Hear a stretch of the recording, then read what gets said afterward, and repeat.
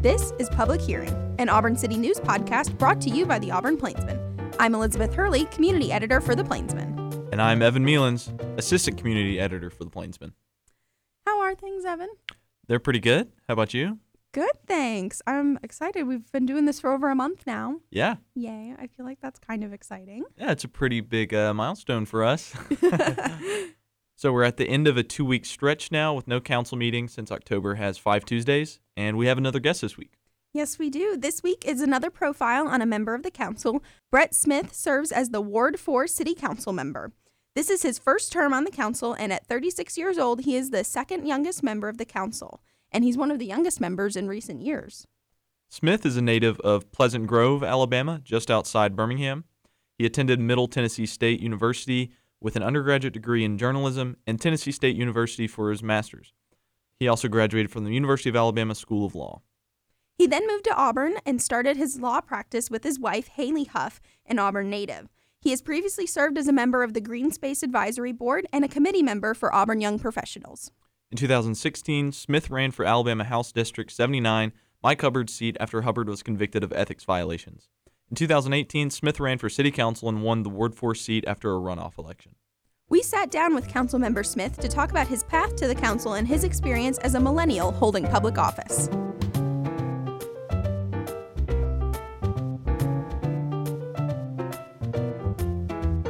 All right, so Councilmember Brett Smith, thanks for being on the show with us today. Man, I am honored. Thank y'all for having me on. I don't even remember. I think I had read on Instagram or somewhere, somebody was like, you got to check out this new podcast, and turned it on and listened to a couple episodes and said, hey, I know Miss Hurley. I bet I can get on here and talk with them. Yeah. And was just excited because government, federal, state government can be exciting. When you get to the local level, it can be a little bit dry at times. And I listened and I kept listening some more, and I was like, they're making this exciting. This is making it fun. So I wanted to be a part of that. I always like to try to be a part of some fun things. Yeah, well, we are very honored that Cool. you've listened to our show before. Yeah. And so I just want to start back a few years back when you were in college. So you actually majored in journalism. That's right. In college, I had a dream of being a news reporter. Wanted to be on television at first, and ended up my degree being in newspaper print, and had this huge dream of breaking the news and ultimately holding people accountable and doing all those things, great things that upholding the First Amendment and freedom of expression. I'm a huge proponent of both of those. And at the time I graduated, no one told me that the newspaper industry was going to basically die. Not die. That's extreme. We haven't had its obituary yet, but change. And so there were really no jobs at the time, and so kind of went the government route. Got a job out of college with a friend of mine with the state of Tennessee, but still have a love for journalism. It's so necessary, especially in our climate now, where I feel like whether you sit on that subject rightfully or wrongfully, the First Amendment and newspaper is coming under attack, and it's such an important job because you got to ferret out the truth. That's what's important. Yeah, but as we know, you don't. You're not a reporter now. I'm not. So I'm doing a little journalism. I'm on the Auburn Opelika this morning on News Talk WANI. That was a good little plug, wasn't it? Nice. I'm co-hosting that. The Zach Blackerby talked to me a couple months back about co-hosting and needed some entertainment, I guess, on there, some antics. So he brought me on, and that's a bit of journalism, but we're just more reporting on the day, so it's not necessarily what you would see. It's not the real in-depth reporting. Well, so you're one of the youngest members on the council at 36 years old. Sure. What is it like to be one of the youngest members? I think it's and Stephen Dixon, Ward 5 is the youngest. I think at 33. It's an honor. In my campaign, I had a gentleman that was about, I believe, 30 years my senior, that was running. He was a faculty member here at the university, and I think you're seeing a trend across the country, not necessarily on state politics wise, and this is a little bit different because our average age in Auburn is about 23 years old, and that's because of the student population. If you look at non-student population, we've got about 30-something thousand people that live here. With the university, we're about 60,000. So it's not unusual. If you look back in history, we've actually had a mayor that was still in college. We had a different form of government that time, but he was smart, the gentleman that won, and he rallied all the students, and he won the election. And so he was mayor for a little while of the city of Auburn, and still in undergrad. I think what you're seeing across the country, though, is you've got a big population gap between boomers, and then you've got the younger group that has kind of a negative connotation as millennials. But population trends, you're going to see younger people getting involved in service because it's our government too, it's our city as well, and so it's important to have that perspective. I don't know that we've had. Well, if you dig into issues, I think we are seeing kind of a generational difference. I don't know if you could break that down by ages, but you have a lot of older folks who remember. They look at Auburn from a historic perspective. They remember their time in undergrad.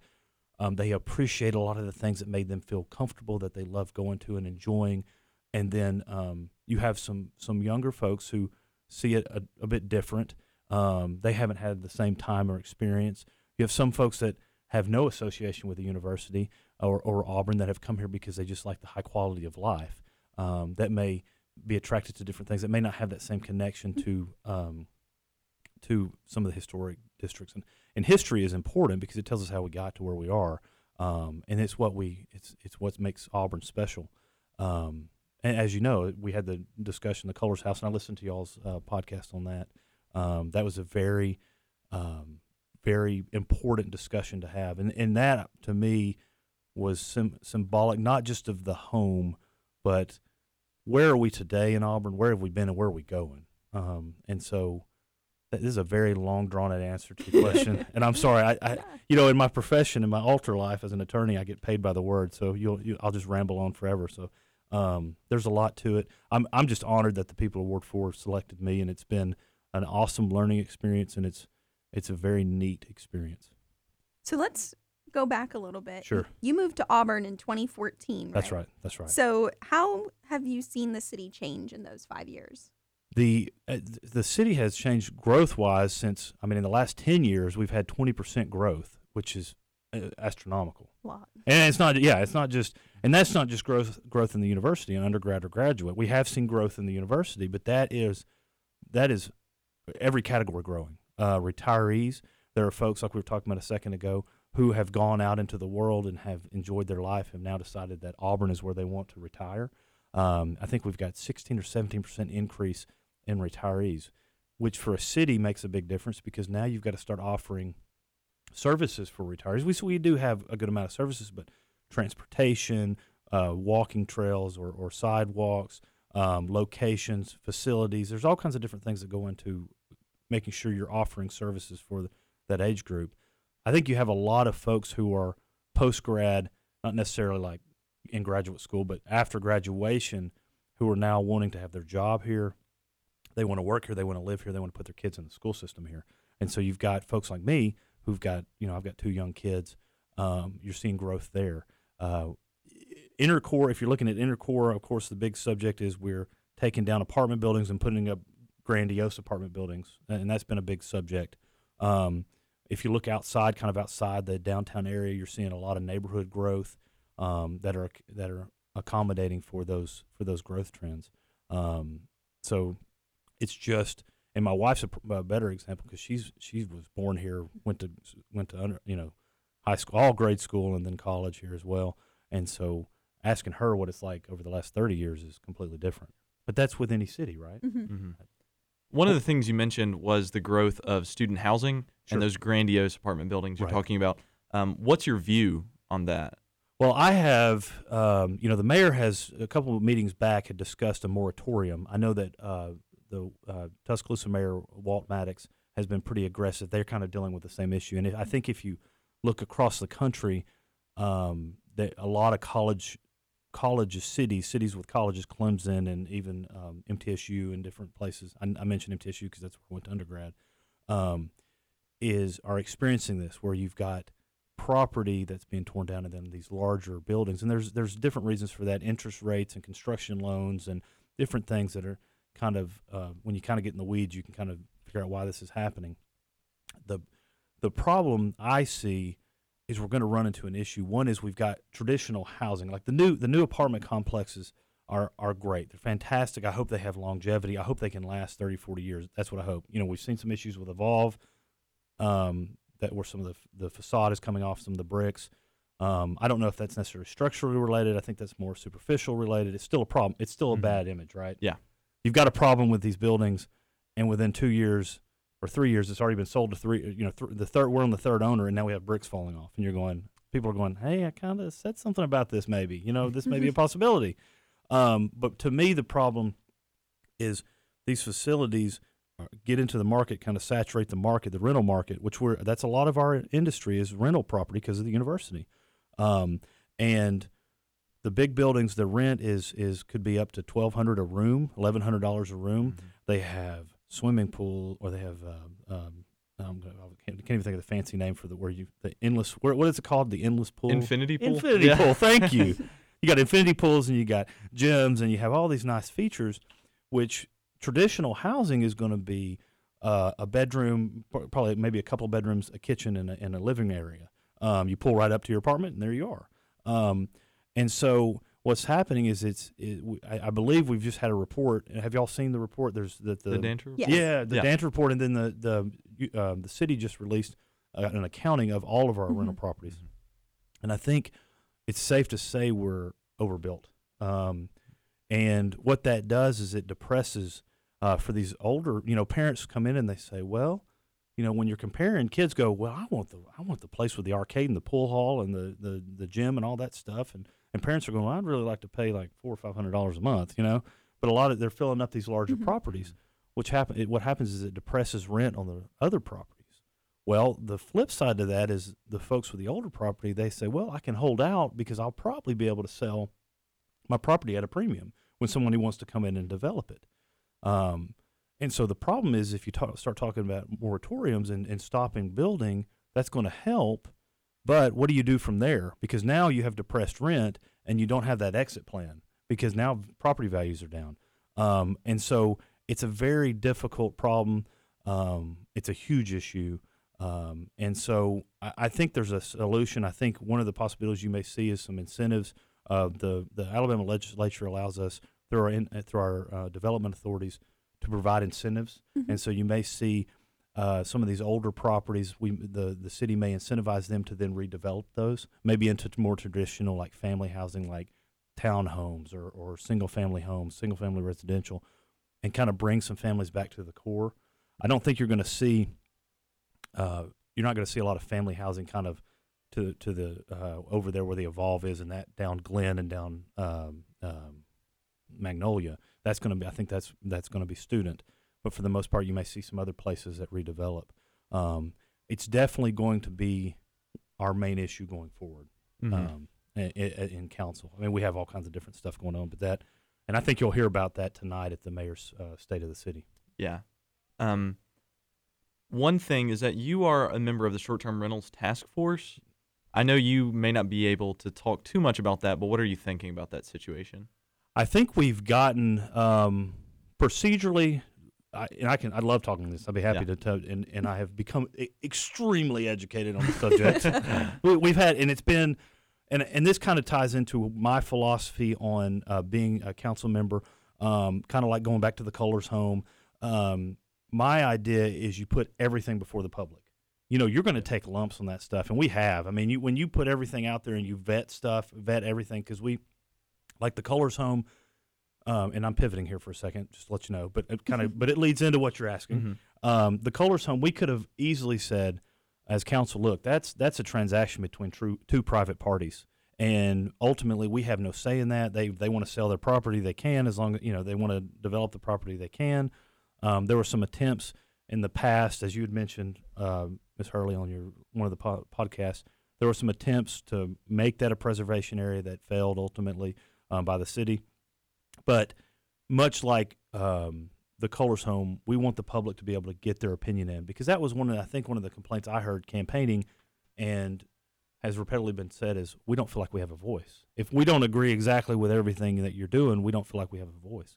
Now, your voice having a voice and agreeing with your opinion are two different things. I think we could all agree on that we're not always going to be, and that again goes back to my desire with the First Amendment and freedom of expression is I think more is good, and it allows the opportunity for us to come up with a good position. And so with the short-term rentals, we've kind of taken that approach. I think we published, the city had before I took office, before the new council already had drafted an ordinance, kind of an idea, pretty conservative, not like liberal conservative, but like more restrictive, I think would be the better word, a more restrictive deal, because short-term rental, Airbnb and VRBO and all of those types of deals have become a big issue. I mean, we've been doing it forever. I mean, we have game day condos all over the city, and game day condos are used for game days, and they're short-term rentals. We've been doing it for a long time, or the city or the folks, property owners have, and so with that,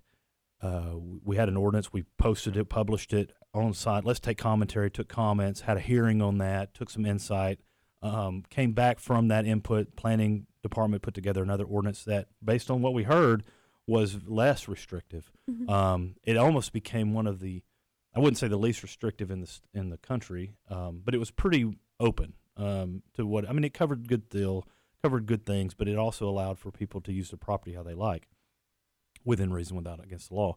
And had another hearing on that, got kind of, the pendulum swung the other way. You know, the pendulum's always going to kind of swing, you know, depending on who's fired up. And so we had a work session with the council. You know, we've got me and Councilmember Parsons, the mayor, sits on that task force. And then we've got 3 citizens with different input. And we're now to the point where it's over. It's been now sent over to planning, to the planning commission. They're going to vet it. It's going to be fireworks. I anticipate lots of fireworks. If you've seen the yard signs, people are don't hotel our neighborhood. Little disappointed in that group. I reached out to them as soon as I saw the yard signs went up and sent them an email and said, hey, come to the table. Like, why don't you come to the table and let's talk about your policy? Let's find common ground. Never heard from them. That's fine. I mean, they've got their own initiative and design or desire. And so, you know, eventually it's going to get to city council, and then once it gets to city council, I mean, it's a hot issue. Yeah, rightfully or wrongfully. I don't know if y'all have used Airbnb and VRBO. I see both sides. I will tell you from experience, we don't rent our house for Airbnb or VRBO. I've actually have not ever used a short-term rental. We've gone to the hotel, but I can imagine having 2 young kids. When we stay at a hotel, unless we're staying in a suite, if me and my wife want to hang out after they're asleep, we've got to go out into the hallway. You know, I mean, that's kind of weird. I mean, it is. I mean, when you have kids, it's because they've got to sleep, and when you can rent like a house where they have bedrooms, and it's more like, it's a good product. It's a good thing to have on the market. It's a different thing to have, and I think it's helpful for tourism purposes. I think it's helpful for there's a neighborhood feel to it. But the flip side is people are concerned if you've got strangers in your neighborhood. There's a different element when you go stay at a hotel than when you're at your own home, because it's usually going to be more of a relaxed, fun time, right? Mm-hmm. You're usually coming for a football game, and so you're going to have friends over, and you're going to barbecue, and you may have some alcohol, and then it's just you know, it can pile up and cause a little bit of frustration for your neighbors if you abuse that. So very very sensitive issue, and rightfully so. Yeah. That was a very long answer to your question. Hopefully I checked off every area in that. So I think you did. Yeah, good. That's good. Well, in that long answer, sure. You kind of mentioned talking with the public in a lot of different forms and ways. Right. You've used Facebook quite often to communicate with different Auburn residents. How has social media helped you as a council member? I think social media, Facebook has been fantastic. I do. I have a Twitter account. I've never really used Twitter. I've tried and I just can't get into it. I have an Instagram account, which is more, I use it more on the private side with it's usually just pictures of my kids doing funny things, and or embarrassing pictures of my wife. That's, no, I'm just kidding. So the Facebook has been very helpful, I think, because you get to say I don't hide behind things. I like to, like with the Kohlers deal again, just a hot button issue. I released my statement on my thoughts on it, 3 weeks before we had a vote. I think it's been very helpful to have live video. We've been live streaming the council meetings, and it's a way to reach out. Now, the problem here's the problem with Facebook is I am in this world where I believe because I have Facebook, everyone has Facebook. And I know that Facebook's not even really as popular as it was. It's more, it came along when I was in college, and now it's just kind of stuck with it since then. And not everyone's on it. And so I think, wow, when I'm spreading my message, everyone's hearing it because everyone's on Facebook and everyone's so fired up about Ward 4 stuff. You know, they just love everything about Ward 4. But a lot of times there's still mediums that have to be used, like podcast, radio shows, the news, being in the newspaper. People take their message. You know, I hear all the time. I heard your interview. I read your quote in the OA News, and I'm like, well, I said that on Facebook like 2 weeks ago, and you know, and it's just another arm or way to outreach to get to people, and it's nice because I'll get messages from folks because I put my cell phone number out there. People can reach me by my cell phone if they wanted to, my personal cell phone, and it's nice because I feel like I can really connect. You know, I got blasted for that. It was so funny. After the Colors deal, people they're venting their frustration about the vote, and so they're taking crack shots. Some people they've never met me. They've never met any, the people on council. They're taking shots. That's fine. People get the ability to voice their opinion. So I message them. I say, hey, I appreciate it. I don't think we've ever gotten to meet. Here's my cell phone number. Give me a call. I at least can explain to you where I'm coming from. That way, you don't think I'm just, I'm just not coming out of left field with how I vote or the decisions I come down, that there's been deliberation. Somebody posted on there, why don't you just put your statement out instead of, why would we need to call you to hear what you stand on? And I was like, what? I said, I have. I've linked, here are my 3 statements that I'd put up there. You can read. I've been transparent about my position. I just feel like it's more personal. You can call me, you can chew me out. Yeah. Hey, that's fine. That's completely legit. That's part of the process. But just social media is a great outlet to voice our opinion. The downside to it is the echo chamber of, confirmation bias is bad. Whereas we have a certain belief of something and we're seeking out information to confirm that. Instead of seeking out truth, we're seeking out, I don't like something, so I'm going to find everyone that doesn't like it. And that must be true because I found a bunch of people that don't like it. And it kind of echoes bad stuff. And you got to get in there and kind of correct things where you're like, well, that's not 100% correct. And, why people feel a certain way. But it's a great outreach tool, I believe, in my opinion. So we're going to pivot again. Oh, I love it. Let's do it. Segue. It's kind of related. Okay. So you're a council member. Right. You ran in 2018. So why did you decide to run? I've always felt that if you want to have an opinion in something, you can't sit on the sideline. Again, going back to kind of representing a certain age group, I'm not in college. I'm not retired. A lot of the times you see your elected leaders, they're getting older. They've got gray hair. I have gray hair. I'm not saying anything about that, but they're just in a position where most of the time they're retired, or they're not in the meat of what they're trying to do. Their kids aren't in school at the time. They're not trying to have a successful small business. They're not concerned. Well, everybody's concerned about safety, but there's certain elements that are specific to young families. We want to have a dynamite school system. We want to have a healthy economy. A lot of issues of people who get in as they get older into politics, they may get into a position where it's more about convenience issues. Traffic's a concern, overpopulation, or too extreme growth, and those are important. But it's also important that we have that our small business community is growing, that it's healthy, that our school system is well, that we have good safety, whereas maybe some folks, older folks, may not have such a desire for our Parks and Rec system, to support our Parks and Rec system. I have a huge desire for that because of how important it is for me to get out with my kids and go play, take our pets to the park, go out and have fun instead of sitting in front of a television. So that's why I have a ultimate desire to do it. I mean, it's definitely not about getting rich or getting a big paycheck from the city, but it's an incredible honor. One of the things about politics is that we focus daily on what the president is doing, what Congress is doing with or even our governor in the state of Alabama. But what I found fascinating is on the local level, look at turnout, like voter-wise. We had maybe 10% of the population vote for city council. But I've had the opportunity when people say, my street light is out, I say, look, I'll call. I know who to call, and we get that fixed, or I've got a pothole, or the sidewalk. Like a prime example is we put a brand new sidewalk on Annaloo. It's a beautiful sidewalk. I've never seen such a beautiful sidewalk as the Annaloo sidewalk. This is the stuff we talk about, but it's important.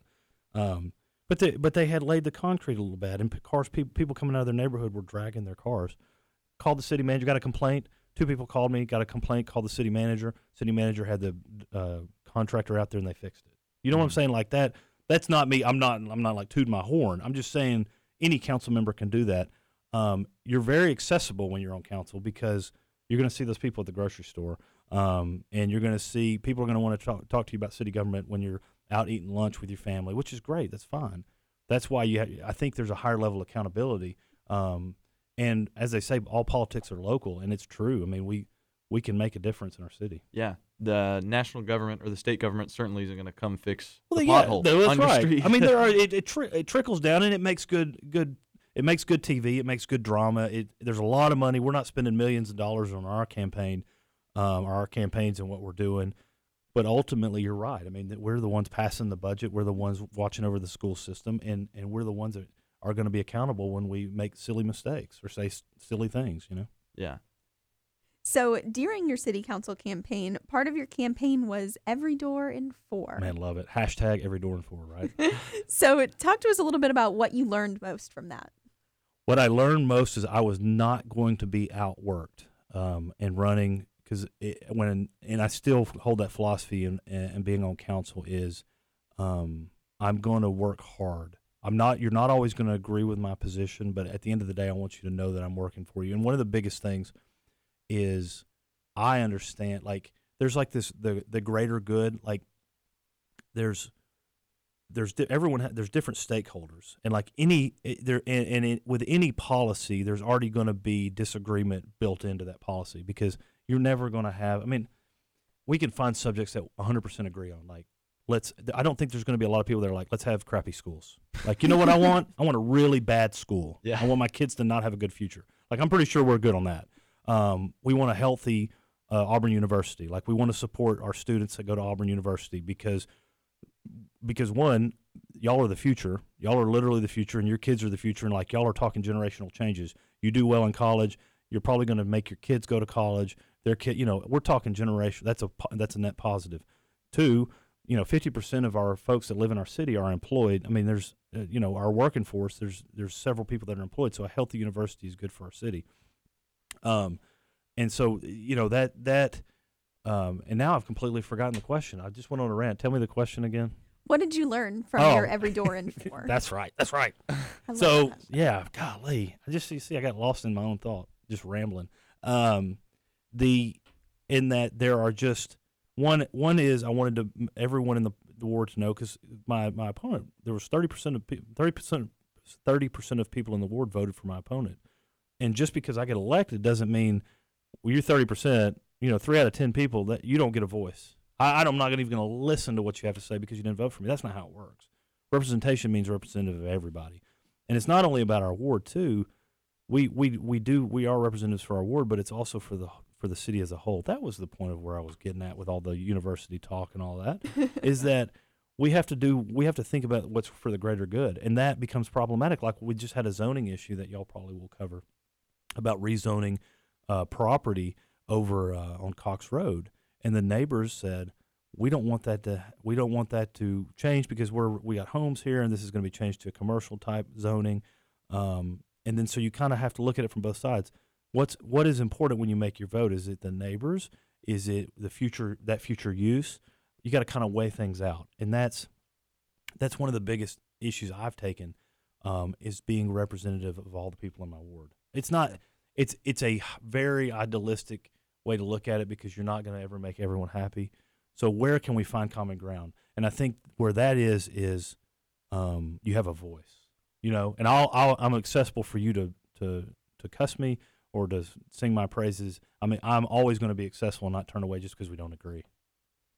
If the people that are reaching out to you feel differently than how you feel, what is your philosophy for voting on that issue? I have been lucky in all the issues that I have. I don't think I've reached a point where I have voted against a majority of the support. I haven't had an issue yet where it's been like I've taken a position in contra to the majority of the people. Now, if you talk to the people who voiced opposition, they probably feel that they are the majority position. So that's hard. That would be hard to gauge that. Truthfully, I think I've balanced out. I have voted in positions I didn't necessarily agree with, but it made sense. Like, and one of the biggest things for me is to take my ego out. Like, there has been a position where I thought, again, talking about the greater good and what could be potentially good, and I thought, this is how we should vote. This is how we should vote. But I heard from all the stakeholders, and the stakeholders said, we don't support this. And I took a step back and thought about it and said, well, that's just my ego. That's my ego getting in the middle of it. If everyone has a position, all the parties, who people may be on opposition or whatnot, if they feel a certain way and they're all in agreement and I don't, why am I not? And so that's where you got to check your ego at the door as me as a politician, explain myself maybe why I feel different, but ultimately, and I voted in their support as to their position because it's not me. It's not about me. It's just me being a voice and me being a canvas that my folks can. I don't know where that analogy or simile was going, but they can paint on, I guess is where I was going with that. So. Yeah. So to end this off, you're a council member and a parent of young children. Sure. What do you hope for the future of Auburn? I hope that we continue to meet the accolades that we're doing. I hope that we are respectful of our history. I hope that we continue to be a very thriving small town. I hope that we're a successful small town where if the two of y'all decide that I want to stay in Auburn for the rest of my life, this is a place that's healthy. I hope that our school system continues to thrive. I hope that we continue to make it better for the next generation. If it doesn't, I hope that we are smart enough to realize the mistakes we've made. And that's once you if some people, again, when your ego gets involved, some people get overextended and they just press at full speed because I'm not going back on what I'm saying. I hope that we have the ability to be humble enough to realize this is where we need to change and that we listen and we're responsive. So I think that about does it for us, but I do have one more for you. Yeah, what you got?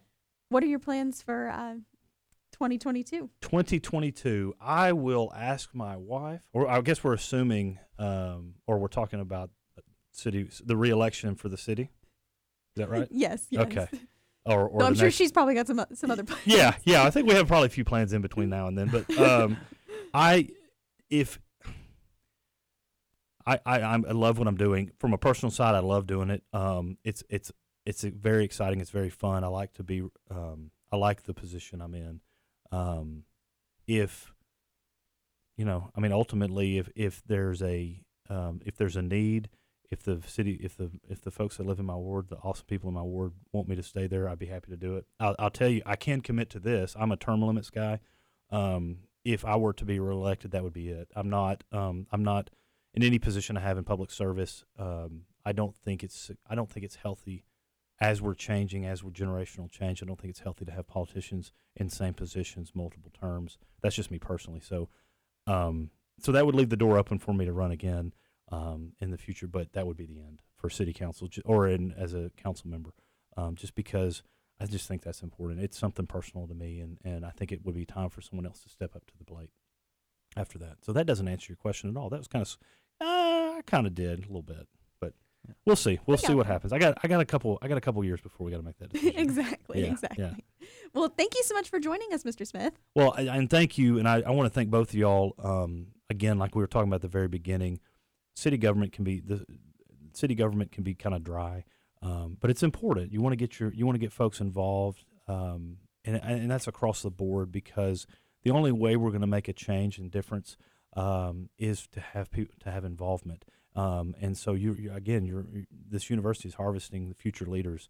And so y'all are making what can be mundane, the non-mundane, the fun. So I really appreciate y'all covering city government. I appreciate the coverage that the Plainsman's got. It's always fair. One of the hardest interviews I had before was with your former editor, Chip Brownlee. And he was, because a lot of folks here in a small town, a lot of your interviews are going to be simple. Hey, why are you doing this? What do you think about it? Tell me more about it.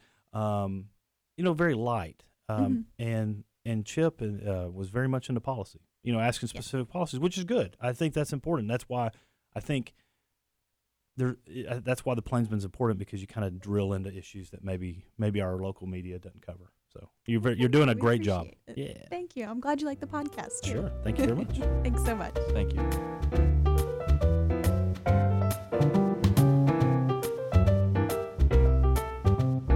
Well, that's about it for today. We hope all of our listeners learned more about Councilmember Brett Smith and your local government. Yeah, I think it's really cool to hear from someone who's a little bit closer to our age and hear from their experiences, And see where, we could be in 15 years.